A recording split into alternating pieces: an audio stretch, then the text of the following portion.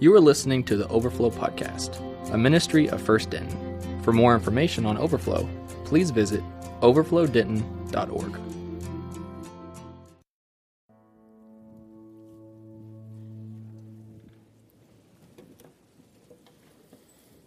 Well, if you know me at all, you know that I am a little bit of a pyro. I love to play with fire. I love to build fires. I love fire. I was banned in my last church from using candles or anything that had anything to do with fire because in my first few months there, I caught the basement carpet on fire. And that was actually right after they had just renovated the basement because a couple months before I'd gotten there, the basement caught on fire and almost burned down the entire church, and then I show up and I catch it on fire again. So they banned me from using like anything that had anything to do with fire. I love fire. Anyway, I grew my love for fire during my college days in Arkansas. I mean, there's basically like no rules in Arkansas, so it's a good place to develop a habit like this. I was responsible for, at least partially responsible for, on at least 2 occasions, accidentally catching my dorm on fire. I also accidentally caught the carpet of my college pastor's office in college on fire. One of the most awesome and terrifying moments of my life was in college, and it involved fire. I discovered the effect that cotton balls have on candles when a candle's lit. I don't know if you've ever done this before. I'm sure many of you will do this after I tell you this. But if you take cotton balls and you take it can be in fact, I encourage it, especially the first time, for it to be a very small candle. And you take cotton balls and you just kind of start dropping it onto the lit candle. What happens is the cotton ball, it does 2 things. I mean, one, the fire catches the cotton ball, but then the cotton ball starts to soak up the wax. So it becomes like this super mega wick, and it just makes the flame bigger. And then anyways, I discovered this, and so I went up to my college pastor's office, which you need to kind of get this picture. So my college pastor's office was on campus in the Student Union building, and it had a balcony that overlooked a very small part of campus on the 2nd floor. And so I go into the office, and I was like, dude, Kevin, his name's Kevin. I was like, dude, Kevin, you got to check this out. I've discovered this cool thing. Find me a candle. And so he had this tiny little candle he took off his assistant's desk, and I said, I need some cotton balls. And so I raided, they had this closet. I figured they would have cotton balls in there because I had a bunch of random stuff. So I go in there and grab some cotton balls out, and I was like, dude, watch. And he goes, hold up. Let's go out to the balcony. This looks dangerous. And so we go out to the balcony, and so now we're on the 2nd floor. Just to picture this balcony, so like let's just pretend like this is the edge of the balcony, okay? It creates a perfect little balcony here. And then you have this glass sliding door that goes into his office. The opening of the door is right here. So we're now out on the balcony, but we come to this side of it, so the door's over there, and there's glass wall here. And we take this candle, and we set it on the ground. We light it, and again, it's a very small candle.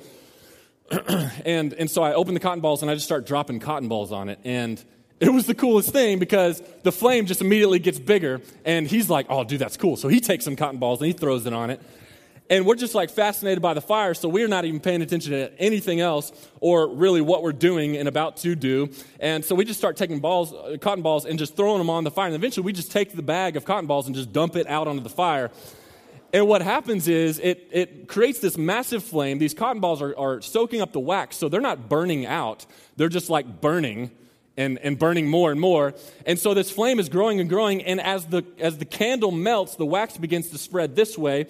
And not really paying attention to what we're doing to ourselves, we have created a wall of fire between us and our escape route. And so we're still like throwing cotton balls and just laughing and stuff. And then all of a sudden, we look at each other and we're like feeling the heat of the flames, and we're like, oh, what are we going to do? You know? And I can't imagine people walking by outside. They see these flames coming up on the balcony, their college pastor and some idiot student up there like laughing and then all of a sudden freaking out because we're in the middle of this fire. We're about to burn down the student union. So we start yelling for Martha, which was his assistant, and she's the most innocent human ever. She comes running in. She's like, oh, Lord. And so she goes and grabs this cup of water and just throws it on the fire, then goes and fills it up again, throws it on the fire, and thank the Lord, Martha and those cups of water saved our lives. For the longest time, there was like this wax stain, and it may still be there in the balcony. But those cotton balls were like this mega fuel for that little bitty candle. Now, here's why I share this story. Prayer is to the church as fuel is to a fire. Now, have you ever been around like a bonfire, like been out camping maybe, or just been out hanging out around a fire, maybe in somebody's backyard, and you get the fire going and somebody has lighter fluid. What happens when you spray the lighter fluid on the fire? Like me and my frat brothers, we would go out in college, again, Arkansas, there's like no rules there, so you can do whatever you want. And we'd be out in the woods, and we would have, like, very often we would go out to the woods, build a bonfire, and just, like, kick it. And as the night went on, the fire got smaller, and so it was no longer like this big bonfire, and we're just hanging around this fire. We got our camping chairs there, and we're just kicking it, talking. Every once in a while, though, some guys would get up and be standing around the fire, especially when it's cold out, you know. You stand closer to the fire. But somebody would always kind of sneak over and grab the can of lighter fluid, and once like 2 or 3 or 4 or 5 guys got around the fire, they would just like spray the fire real quick with the lighter fluid, and what would happen? It just blows up in your face, and so it's like singes eyebrows and stuff like that, and everybody starts laughing and saying, ha ha, you know, anyways, dumb frat guys. But yeah, if you throw lighter fluid on the fire, it causes the fire to explode. And listen to me, prayer has the same effect on the church. Actually, here's a better example of how this works. You ever built a fire before? Like if you build a fire, there's a lot of things that go into building a fire, building a good fire, but I mean, just a basic fire, you need to start off with some like tinder or some little pieces of paper or some small twigs or some leaves, you know, stuff that'll catch fire easily. And then as the fire catches, then you add bigger things and bigger things and bigger things and bigger things, then it becomes a bigger fire, however big you want it to be. But when you first start that fire, you're building the little tiny stuff, and then, unless you're like this caveman and you use sticks to start the flame, you got a lighter in your pocket or something, and you stick that lighter up on, whatever it is you're trying to catch, the tinder, and at first it really doesn't catch. So what do you have to do to get that fire to pick up steam and actually like catch everything else on fire? Yes, you got to get down, really on your knees close to the fire, and you got to begin either, fan it, or you got to blow on that fire persistently until eventually what happens? What happens? Yeah, it catches fire, and then you can start throwing other bigger sticks on there, and it grows and it grows and it grows. In fact, a fire can almost be dead. It can almost be dead, but if you get down on your knees and you fan it or you blow on the smoldering coals, the fire will reignite. Now again, I want you to get this picture because prayer has the exact same effect on the church. A church that doesn't pray is at best a smoldering fire. It might not be dead yet, but it will be soon. But here's what else you have to see. Prayer doesn't just affect dying churches. Prayer affects healthy churches. It doesn't take much for a healthy fire to all of a sudden grow into an uncontrollable wildfire. So again, in college, I went out one time to the state park. We had a state park close by, Lake DeGray. And I went to Lake DeGray. It's a state park, and I was going to go out there to study. And so I go find me a picnic table. I'm all by myself, take some books to study. And it didn't take long for me to get distracted. I had my hands in my pockets at one point, and I found a lighter I had in my pockets. I went through this phase in college where I carried a lighter around all the time. And the reason for that was mainly because I also carried fireworks around with me all the time. Because you never know when a good time is to, light somebody up with some fireworks. And again, in Arkansas, there's like no rules, so you can do whatever you want. And so I found this lighter in my pocket, and on this picnic table, there's trees all around, so little twigs had fallen on the picnic table. So I'm studying, then I find this lighter in my pocket, and so now I get distracted by the twigs and the lighter, and I start lighting these little twigs on fire, and then I'm like, oh, cool, I'll just build a little small fire right here. And so on the picnic table, I take some twigs and kind of make a little teepee out of it, and stick some leaves up under it and light it on fire, and I'm just kind of looking at it because I'm just fascinated by fire. And I kind of forget, 1, that I was supposed to be studying, 2, that I've built this fire on a picnic table, 3, that I'm in a state park, and so I'm like looking at this fire and thinking, my mind immediately thinks when I see fire, let's make it bigger. So I start grabbing more twigs and that are all on the table. I clean off the table of twigs. Now they're on the middle burning in this fire. And so I get up and go grab more sticks and start throwing it on there. And the fire's like actually starting to, pick up some steam and get to be a cool fire. Well, then I get up again and I go, and I'm starting to grab sticks now. And so I leave and I go grab some sticks. And as I leave, this gust of wind comes through, and it kind of just blows through this part of where I was. And I turn and look, and the wind had blown on the fire just perfectly. That now, kind of like when you blow on the fire, it just ignites this fire. And I turn and look, and I have like these 2-foot flames coming off of this picnic table. And so at this point, I'm like, oh, shoot. So my first reaction was to look and make sure nobody else around saw this, that I had built a fire on top of this picnic table. Mind you that I have no idea how long it's going to be before the picnic table catches on fire. But when I turned to look to see if anybody else is seeing this, I turned this way, and coming down the road just so happens to be one of the park rangers. So I start freaking out, and thankfully there's this trash can right here. I pull the steel lid off the trash can.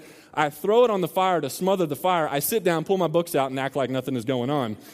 The park ranger drives up. Of course, he gets out of his truck, and he's like, hey, man, everything going okay? And I'm sitting here. I got my books in front of me, sweating now because I'm freaking out. And there's this trash can lid and smoke just like billowing out from the trash can lid. And he walks up and he goes, everything okay? And I was like, oh, yeah, everything's fine, just hanging out. And he kind of laughs, which thankfully he was, I guess in a good mood. He kind of laughs and he goes, okay, and he starts to walk away. And then he comes back and goes, hey, by the way, it's not a good idea to build a fire on a picnic table. And he goes and gets back in his truck. But with as windy as it was, if I had not had that trash can lid there to smother the flames, I would probably be in jail right now for burning down half of Arkadelphia, Arkansas. Now, I share that story because of this. God doesn't want his church to be a smoldering fire. God doesn't want his church to even be a bonfire.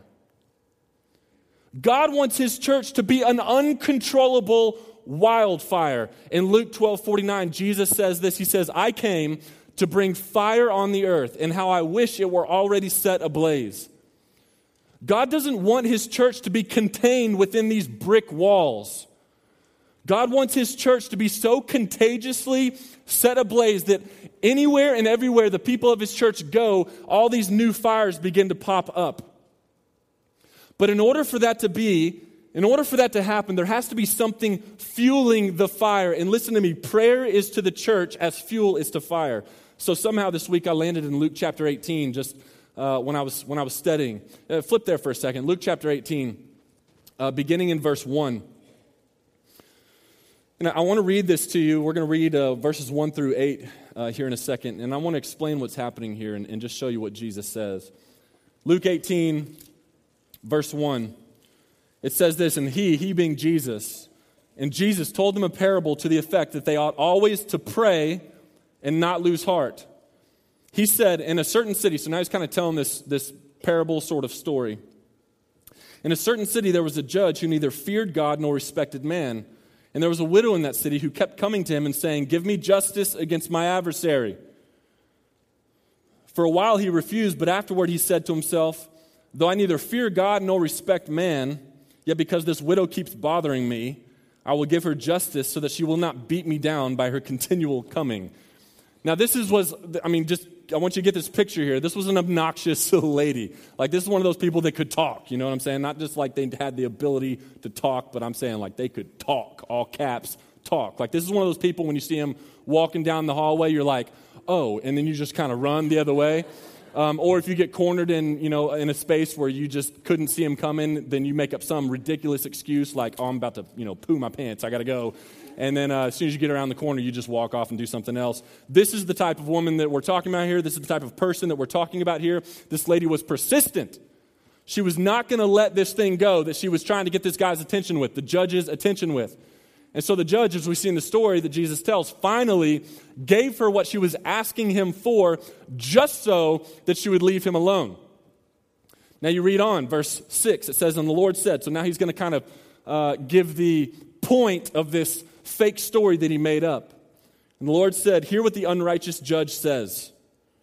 And will not God give justice to his elect who cry to him day and night? Will he delay long over them? I tell you, he will give justice to them speedily. Nevertheless, when the Son of Man comes, will he find faith on earth?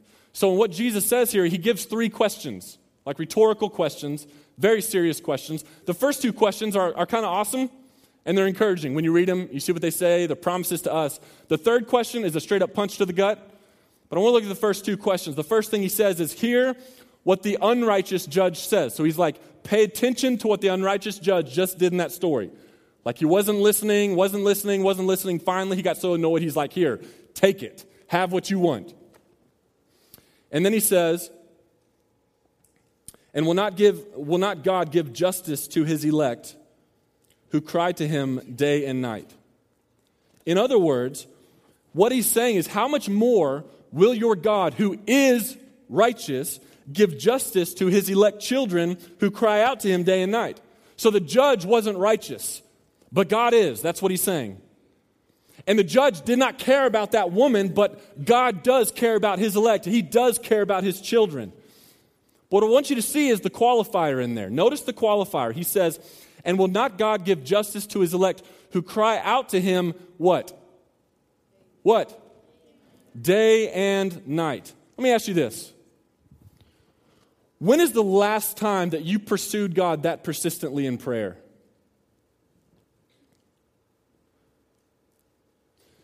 Better question, when is the last time that we together pursued God that persistently in prayer? I remember the very first time ever in my life that I began to pursue God persistently like this in prayer, and it was actually my first mission trip ever, which was actually Beach Reach. I've shared that with you before. Many of you have been now to Panama City Beach, Florida for Beach Reach. Some of you haven't, but you're coming with us in the spring. My first mission trip ever was Beach Reach, and I had never in my life prayed like that before. At Beach Reach, there's this prayer room that goes on for 6 hours during ministry time at night, and we take different shifts in there, and our shifts are 3 hours apiece. I'd never prayed for 3 hours straight before in my life, and I'd never prayed so specifically for 3 hours before in my life. And then I've told you the story of how one of the nights of my first mission trip down there, I was just so frustrated with some stuff that I went out to the beach and I just prayed all night long. That wasn't the plan, but that's what ended up happening. Like the sun came up and it was like, okay, it's time to stop doing this. Prayed all night long. And let me just tell you something. I had never, ever experienced God that way. And this morning, as I was kind of thinking about this, I went and I had to dig through some boxes, but I found my journal from back then when I was in college. And I flipped through because I remember this was right about the time that I started sort of journaling. And which, just a little side note here, journaling is a really good thing, okay? It's not just something that girls do, fellas. This is not a diary, okay? Dear diary. So today, no, that's not how this works. But journaling is great for two reasons. One is it's great to, as you study the Bible, to have a pen and paper with you because you're able to really write down and think out your thoughts better as you write. And then also, as you put it down on paper, you don't forget it. Or if you do forget it, you can come back and be reminded of it. Another reason it's really good to journal is because you can write down significant things that happen or where you're at this point in your life. And so one of the things that I do is I'll frequently, now my journal's on my computer, it's way easier to search that way, and I don't have like stacks of notebooks that I have to lug around everywhere. But I will often go back and just click, if today is, what's today, January what? Thanks, January 27th. So like oftentimes I'll go back to January 27th last year, 2 years ago, and just see what God was saying to me, where God had me, and where I've come since then. And it's very encouraging, it's challenging. Anyways, that's a good reason to have a journal. So I was looking at my journal from that week at Beach Reach, and the very first night, I'll read just a few things. So the very first night we get there, Saturday night, we go down, we prayer walk the strip. That hasn't changed in the last, this is 11 years ago. That hasn't changed in the last 11 years. And this is what it said. So Kristen was praying tonight. Kristen was a girl that I was paired up with that night. Kristen was praying tonight as we walked the strip for these guys carrying a huge container of beer. She prayed saying to God that they don't need that beer. A few seconds later, they dropped it and the beer went all over the ground.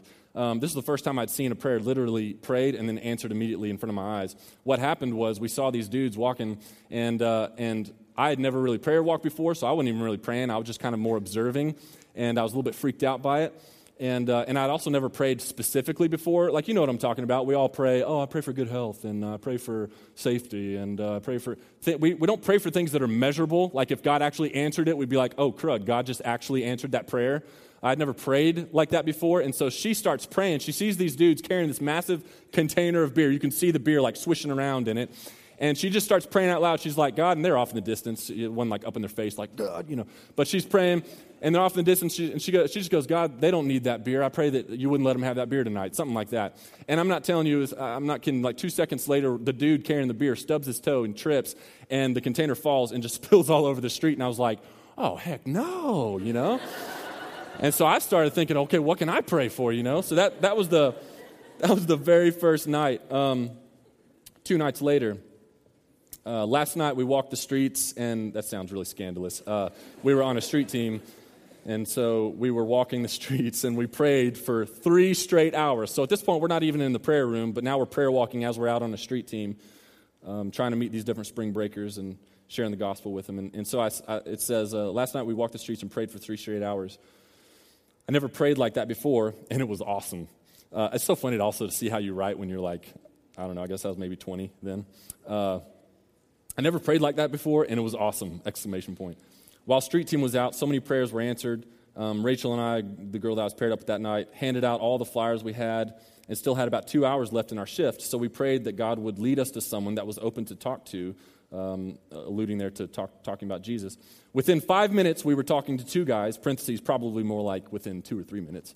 For the rest of our shift, we were pretty much always in some sort of conversation with somebody. Now, a few lines later, it says, "Lord, I'm so tired," all caps, "and itchy." I had poison ivy all over my body on this trip. In fact, on the way down, the whole team had to stop in Hattiesburg, take me to the ER, and give me some steroids because I got into poison ivy while I was playing out in the woods in Arkansas. So probably building a fire.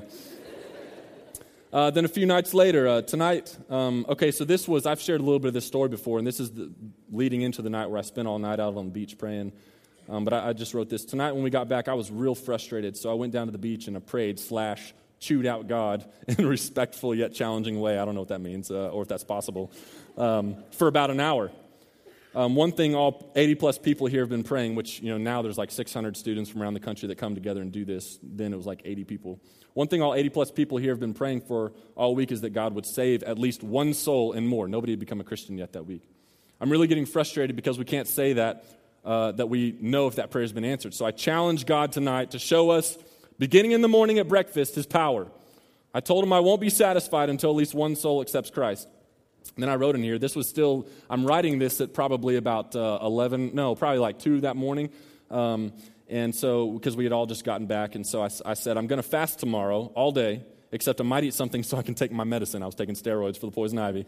But then in parentheses, I came back later and wrote, I ended up staying all night instead of fasting. So then the next page, the next day, it says in big letters, God is for real. I stayed up all night Tuesday night and Wednesday morning. The whole night I basically prayed to God that He would show Beach Reach 2004 salvation. I was challenging Him out of frustration. It wasn't until last night, Wednesday before worship, that I realized that God was really the one challenging me. He challenged me to find my strength and rest in Him. Because physically and emotionally, I was running on empty. And I cannot tell you how awesome the past 30 hours or so have been. And I'm not going to read on from there, but it was crazy what began to happen. The 30 hours after that, I got to lead a dude to Christ, and then it was like all of a sudden these people were just like coming to Christ, and it was incredible to see God like right before your sinking eyes answer these prayers. Surely God answers the persistent prayers of His children.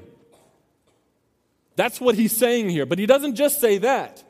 You look at the next thing He says, the next question He asks, will He delay long over them? Remember, this woman had to keep coming back to the unrighteous judge, begging. It took a long time. But what does He say? He says, how much faster will He answer our prayers? Listen to me. God isn't slow to answer our prayers. We just think He is because I don't think we really know how to pray. And then we get to that punch you in the gut question that He asks in verse, whatever verse it is, 8. He says, nevertheless, when the Son of Man comes, will He find faith on earth? Listen to me, Jesus, understanding that He's talking about prayer here, Jesus could have very easily said, and it would have made sense for Him to say, nevertheless, when the Son of Man comes, will He find people praying on earth? But He doesn't. Why does He not do that? Think about this. Instead, He says, when the Son of Man returns, will He find faith on earth? And the reason for that, in choosing not to say, will He find people praying on earth, what Jesus basically says is, prayer is a measurement of our faith. A prayerless person is a faithless person. How are you doing? A prayerless church is a faithless church. How are we doing? Now, some of you are thinking, okay, now why the heck is he talking about Luke 18 when we're supposed to be studying Exodus? Some of you are thinking, bro, you're in the wrong zip code right now. Well, let me just see if you can figure out why. So hold your finger in Luke 18 and flip back over to Exodus chapter 2. Last week we saw Exodus 2, verse 23, and it says, during those many days the king of Egypt died, and the people of Israel groaned because of their slavery and cried out for help. Their cry for rescue from slavery came up to God. Exodus 3, verse 7, the other verse we looked at last week, says, then the Lord said, I have surely seen the affliction of my people who are in Egypt and have heard their what? Their cry because of their taskmasters. I know they're suffering. Now flip back to Luke 18, verse 7. And will not God give justice to his elect who cry to him day and night? Let me ask you this. Have you ever realized how often the Bible says, cry out to God? Have you ever realized how often the Bible refers to prayer as crying out to God or calling out to God or lifting up your voice to God? I'd never thought about this until this summer. I was reading through this book called Vertical Church, written by a pastor up north named James McDonald. And in this book, he poses this question. He says, have you ever thought about how often God through the Bible tells us to cry out to him, call out to him, lift up our voice to him? He said, James McDonald, he's writing this now, and he says, I didn't realize that until he read another guy's book, this guy named Bill Gothard, his book, The Power of Crying Out. He said, I didn't realize it until this guy pointed it out. He's like, how have we not seen this? The whole time we're studying the Bible, that God all the time is telling us to cry out to him, and all the time is comparing prayer or referring to prayer as crying out, calling out, lifting up your voice. Over and over the Bible says this, and here's the point that I'm getting at. I'm not sure we really understand how to pray. Somehow prayer has been redefined for us as this mindless thing that we do before we eat. Thoughtless words before we eat a meal. Somehow prayer has been redefined for us as this superstitious thing that we do before we go to bed. Somehow prayer has been redefined for us as this showy thing, this show we put on before other people's when we're in a Bible study and that Bible study circle praying it up at the end. Try to show off and use cool words like bestow that nobody ever says in their life, except when they're praying and trying to show off. Prayer has been redefined as this inaudible, quietly to ourselves sort of thing that we do in all the other situations, where either we're in a big group like we just were earlier and I told y'all to pray quietly, inaudibly to yourselves, or when you're at home by yourself, you just pray inaudibly, quietly in your brain. But when you look at what the Bible says about prayer, you have to question whether or not that's really prayer at all. Because again, look at Exodus 2:23. It says, during those many days, the king of Egypt died, and the people of Israel groaned because of their slavery and cried out for help. Their cry for rescue from slavery came up to God. Chapter 3, verse 7, again, it says, I have surely seen the affliction of my people who are in Egypt and have heard their cry. Luke 18, verse 7, and will not God give justice to his elect who cry to him day and night? You should do a study on how often the Bible tells us to call out to the Lord. I'm serious. Like Google this, blueletterbible.com this. You should do a study on how often the Bible says that we should call out to the Lord, cry out to the Lord, or lift up our voices to the Lord. And then after you do that study, you should do another study. And in this study, you should study how often the Bible tells us to whisper to God. You should do a study on how often the Bible tells us to inaudibly or pray secretly, inaudibly in our minds or our hearts to Him. Now listen, does God know your thoughts? Yes, absolutely. I've got scripture to back that up. Does God hear your prayers when you pray quietly in your heart and your mind to Him? Yes, also have scripture to back that up. But how does He want you to pray?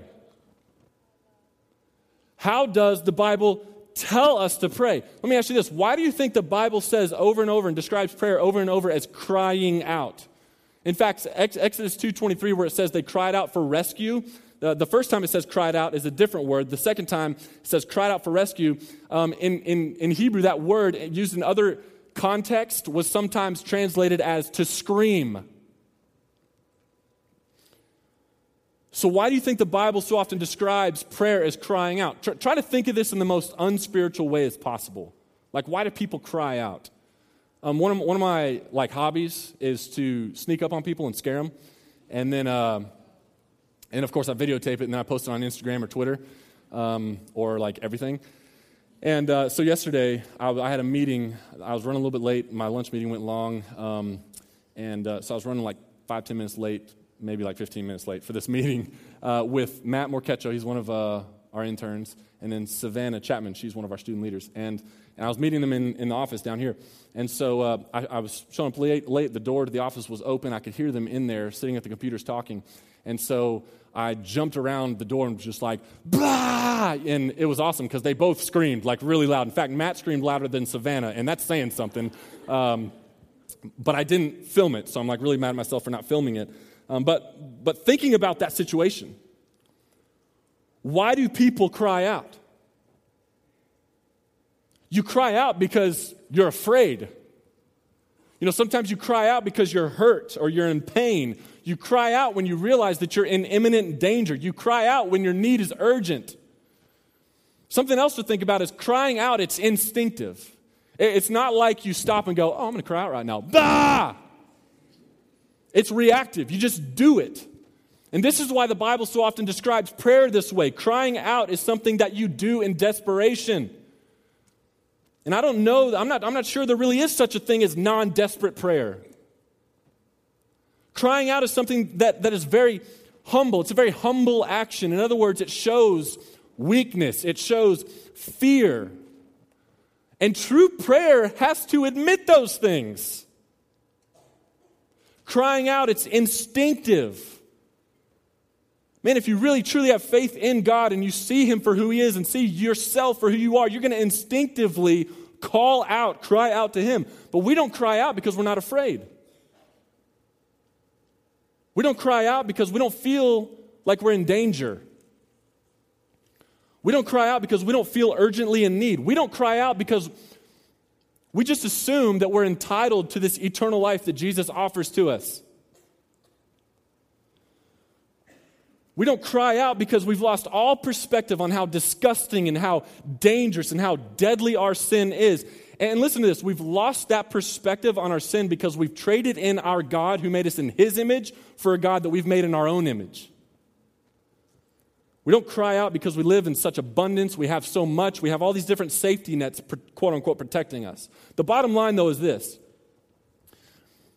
In Exodus chapter 2, the Israelites, they cried out. We saw that last week. We're seeing that again this week.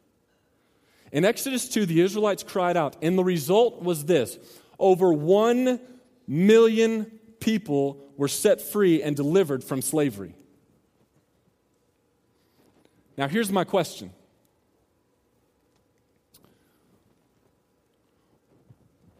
What might happen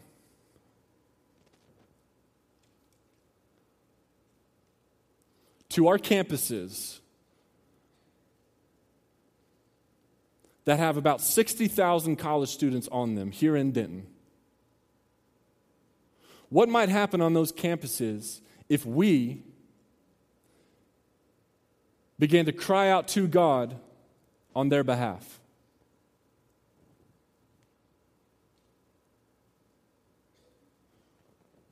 What might happen in our city, in our country, in our world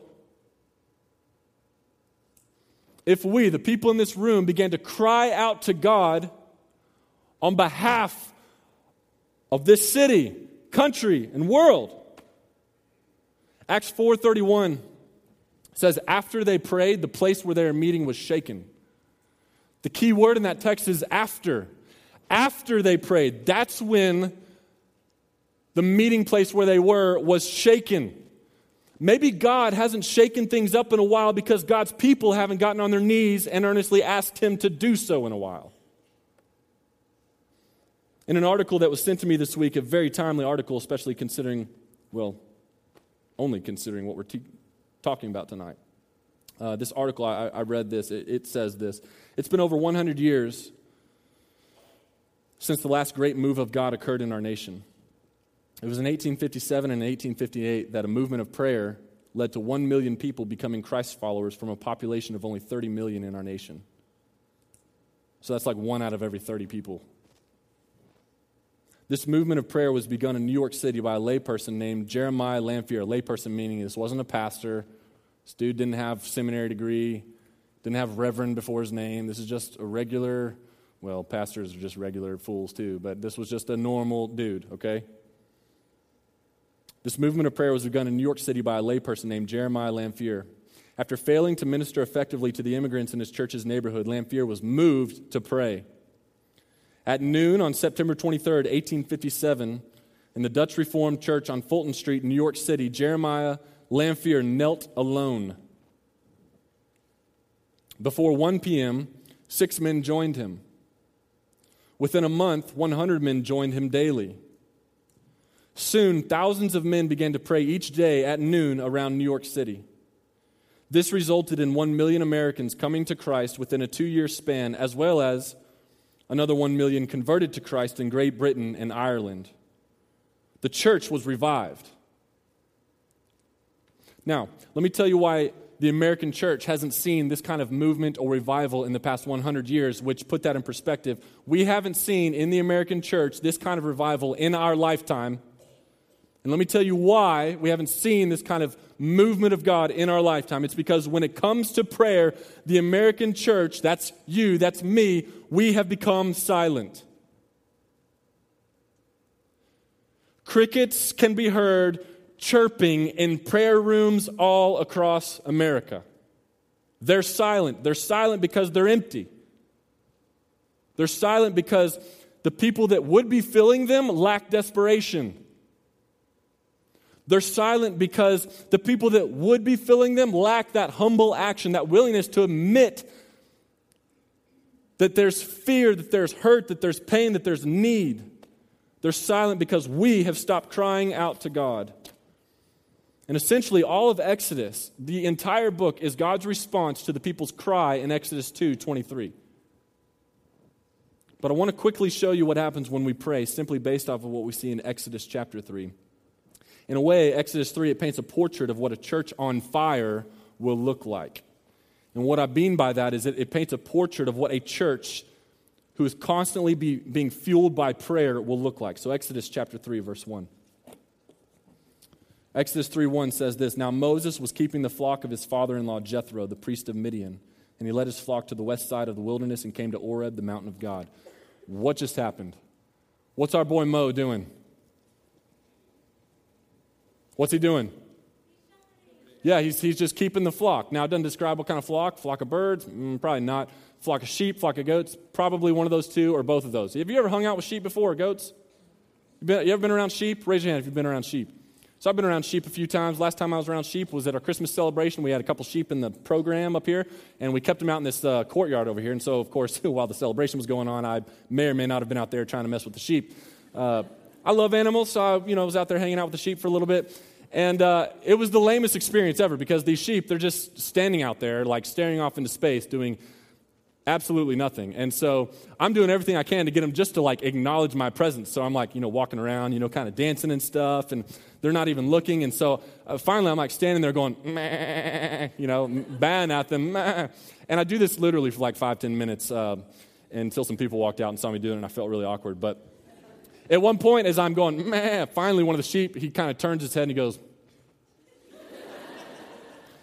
like, bro, you making fun of me? And then he just goes back to staring off in space. Sheep are super boring. You ever hung out with goats before? Man, those things are loud and obnoxious, and they're nasty, and they got attitudes. So Moses, he's keeping the flock, and where was he? It says the west side of the wilderness, and then he came to Oreb, and he's by this mountain. Now, it calls it the mountain of God. Most scholars believe that it was not previously called the mountain of God. That's the name that it was given after Moses had this encounter with God at this mountain that is now called the mountain of God. So he's out in the desert, in this wilderness. There's a mountain there, nothing like the Rockies, though. Obviously, because a bush is about to show up, there's a little bit of plants and shrubs, but again, it's the desert. There's nothing special about this. The point is, there was absolutely nothing special about what Moses was doing. But look at what happens, verse 2. And the angel of the Lord appeared to him in a flame of fire out of the midst of a bush. He looked, and behold, the bush was burning, yet it was not consumed.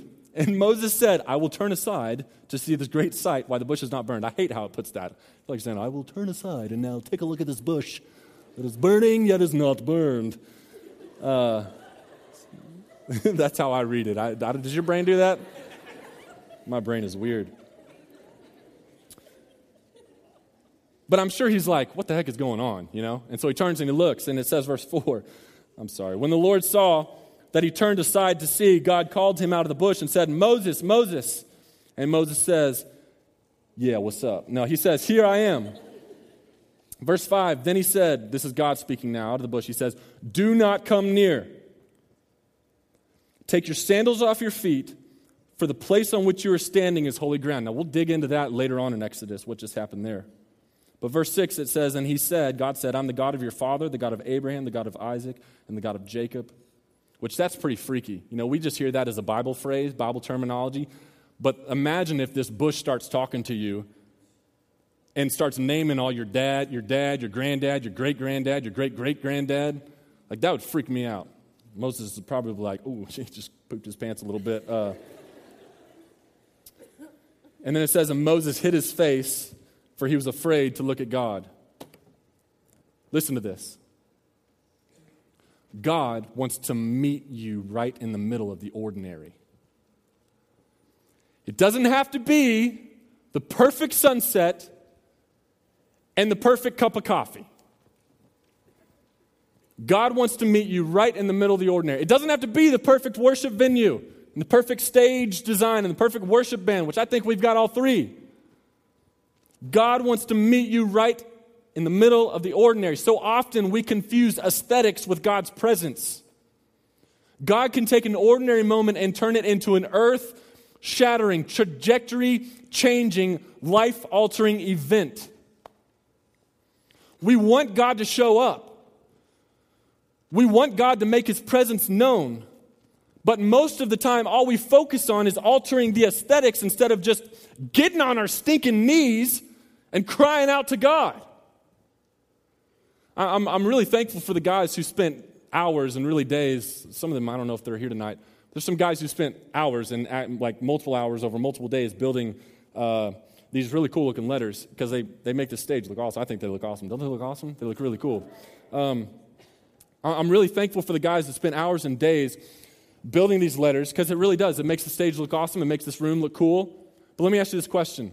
What might happen if there was a group of guys that spent hours and days on their knees before God, crying out to Him on behalf of this moment on Tuesday nights? What might that do? In a church that's on fire, God makes His presence known in the ordinary. In a church that's on fire, God makes His presence known in the ordinary. Okay, verse 7. Then the Lord said, I've surely seen the affliction of my people who are in Egypt, and have heard their cry because of their taskmasters. I know their sufferings, and I've come down to deliver them. We could read the rest, but essentially in verse 8 he says, I've come down to deliver them. Here's the second thing. In a church that's on fire, not only does God make His presence known in the ordinary, but in a church that's on fire, God delivers people. We talked about this mostly last week, so we won't spend a lot of time here. But you need to understand this. In a church that's on fire, there will be deliverance.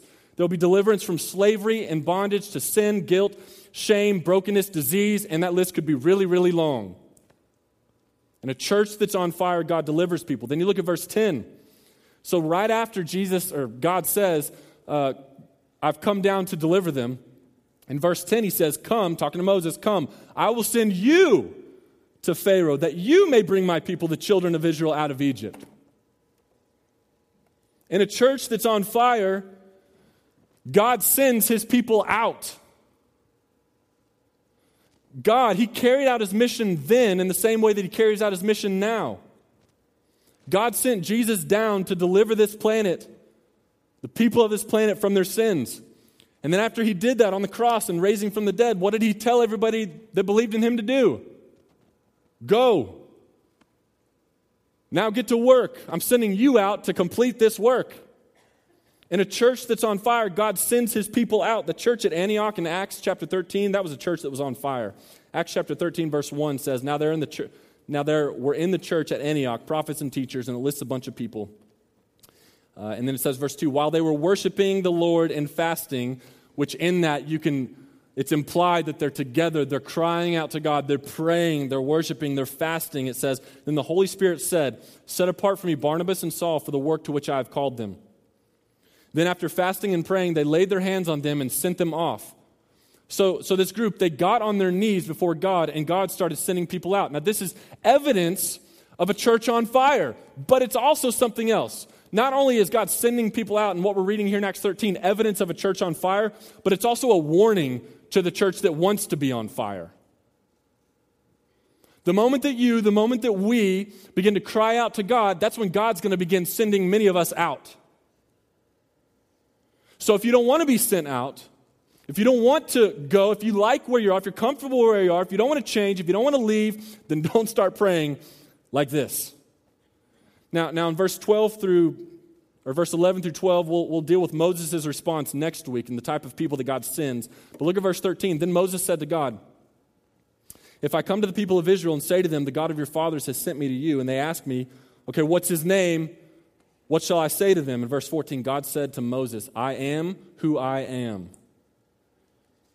And he said, say this to the people of Israel, I am has sent me to you.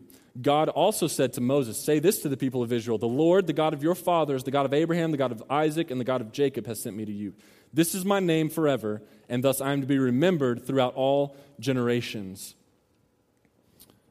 Now, these words, the way that God names himself here, these words should sound familiar to you whether you've read Exodus before or not. Because in John chapter 8, verse 58, Jesus says, truly I say to you, before Abraham was, I am. Now, we could probably preach a whole sermon on this, but in short, here's what God's saying. He's saying, I'm about to show you who I am. He says, you'll know me by what I do. Now, this is why it's so cool that later on, thousands of years later, Jesus shows up and says, hey, guess what? I am the I am. It's cool because after he says that, then what does he go do? He goes, dies, and resurrects from the grave, delivering people free from their slavery to sin, just like God, the first person to say, I am, did with the Israelites, setting them free from slavery out of Egypt. And so what he's doing, he's basically saying, hey, remember who I am? I'm the deliverer, and I'm back again. And you're going to know me now in the same way that you knew me thousands of years ago when I delivered Israel out of Egypt. So in a church that's on fire, the people don't just know about God, they experience God. And so I guess what I'm getting at with that is God says, I am. He says, I am the I am, or whatever he said. I'm getting all confused now in my mind. But what he's saying is, look, you're not just going to know me in name. You're going to know me by watching what I do among you. So the church that is on fire doesn't just know about God, but they experience God. Look at verse 18. Verse 18, and they will listen to your voice. God's talking to Moses. They will listen to your voice, and you and the elders of Israel shall go to the king of Egypt and say to him, the Lord, the God of the Hebrews, has met with us, and now please let us go a 3 days journey into the wilderness that we may sacrifice to the Lord our God. But I know, God says, I know that the king of Egypt will not let you go unless compelled by a mighty hand. You might underline that. It says, I know that he will not let you go unless compelled by a mighty hand. So I will stretch out my hand and strike Egypt with all the wonders that I will do in it. After that, he will let you go. In this moment, God reminds Moses that hearts will not change their position towards God unless compelled by a mighty hand. Thankfully, we worship a God who has a very mighty hand. And so even though God is calling Moses to be the one to go to Pharaoh and be his mouthpiece and communicate all this stuff, God was still the one who would have to change Pharaoh's heart. I mean, from this point on, Moses is constantly asking God to stretch out his hand. And so in a church that's on fire, the people don't stop praying. Our prayer should constantly be, Lord, stretch out your hand, because we know that hearts won't change unless they're compelled by his mighty hand. And this right here is why churches who don't pray are foolish and definitely not on fire. Prayer is to the church as fuel is to fire. A guy named Ralph Herring, he said this, we can ill afford to neglect one weapon that Satan does not have in his arsenal, and the one weapon that he fears the most, and that's prayer. William Cowper, he was a hymn writer back in the 1700s. He said, Satan trembles when he sees the weakest saint upon his knees in prayer. I don't know if you know what a boiler room is, but this building has a boiler room. Most buildings have I guess pretty much all buildings have a boiler room. Ships, at least old school ships, I guess new school ships have boiler rooms too. But boiler rooms are really important, especially on a ship. You know, boiler room, if a ship doesn't have a boiler room, that ship's not going to work. I mean, think about Titanic. Y'all saw that movie, right? Okay. So you think about Titanic, and there's a scene at one point in Titanic where Leo and Kate are running through the ship, and they end up in the very bottom of the ship. And what do they see in the very bottom of the ship? There's these dudes that are all grimy from all the coal that they've been shoveling and throwing into the furnaces that were at the bottom of the ship. And what's interesting is, I think this is a very profound point in the movie, if it hadn't been for them running down to that part of the ship, nobody on that ship would have ever known that that part of the ship existed. Nobody would have ever known that those men were down there non-stop shoveling coal into these furnaces, dirty, sweaty, working like crazy to get that ship to move. Everything above was just peaceful. And the ship was like working until, of course, it hit the iceberg, and that screwed everything up. But prior to that, everything was perfect. But the only reason it was perfect up here is because down below in the boiler room, these men were working hard, doing the work that nobody else was. They weren't the butlers in the nice little, tuxedos serving everybody and up in front of everybody. No, they were unseen, unknown, working their tails off, and they're the whole reason that ship was moving. Every ship needs a boiler room. Every building needs a boiler room. Every church needs a boiler room. Prayer is to the church like fuel is to a fire. Prayer is what fuels the church. And if there aren't people like on the Titanic down below, constantly doing the work that nobody sees, constantly doing the work that isn't the easiest, nobody really wants to do, it's hard, it's sweaty, it's dirty, shoveling that coal into the furnace, praying, feeding the fire, then that church is not going to function. And over this past week, God has convicted my heart greatly of this. I believe that God has done some incredible things in and through this ministry already, but I don't think He's anywhere close to wanting to stop. And remember what I said earlier. A church that doesn't pray is at best a smoldering fire. It may not be dead yet, but it will be soon. And it just brings me back to the question, what about us? Are we praying? And I'll just be honest with you, I think there's an obvious answer to that question. And so there's a few challenges that come out of this message. One, same challenge as last week.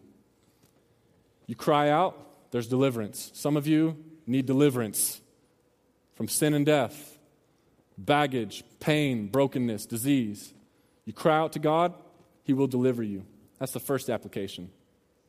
The second application is this: we need to start praying. Together, we need to start crying out to God. This ministry, this church needs a boiler room. And so now we've got a boiler room. Tuesday nights from 7 o'clock until 8 o'clock in this room right behind the stage. We're calling that the boiler room from now on. From 7 to 10, an hour for you to come. You can come at 7, you can come at 7:30. But I challenge you, come at 7, I dare you. And we're going to focus on praying. And it's not going to be, hey, my legs hurt, or I have a pimple, it hurts. Pray for that. Pray that God will heal it, or pop it miraculously. We're not going to pray for that kind of stuff. We're going to pray for this moment on Tuesday nights. We're going to pray for specific people groups on campus. We're going to pray for specific people groups around the world. We're going to be the ones who are fueling that fire so that this is a church, that this is a ministry on fire. An uncontrollable fire. Because right now, I think it's easy to say that we're controlled within the bricks of these walls. And God doesn't want that. So that's the big thing that comes out of this. The other thing that comes out of this is tonight we have our sign-ups for our communities. And I do want to just tell you, most of those fill up the first night of sign-up. So everybody should have gotten one of those sheets on the way in. I challenge you to fill it out tonight. Don't do it. Don't fill it out unless you're really going to want to be involved in one of these communities. But fill it out tonight, and then we're going to have some greeters at the back who will take those up from you. But in our communities, one of the things that we're going to be focusing a whole lot more on now is praying within our communities. And that's where the prayers for, hey, look, my grandmother's really sick is going to happen. Or I'm really struggling with some suicidal thoughts. Will you pray for me? And that's where those kind of prayers are really going to happen. We've got to become a ministry that prays, because prayer is to the church like fuel is to a fire. Let's pray. Thank you for listening to the Overflow Podcast. Please feel free to download and share with friends. We ask that you do not alter any of the previous content in any way. For more information about Overflow, feel free to visit us online at overflowdenton.org.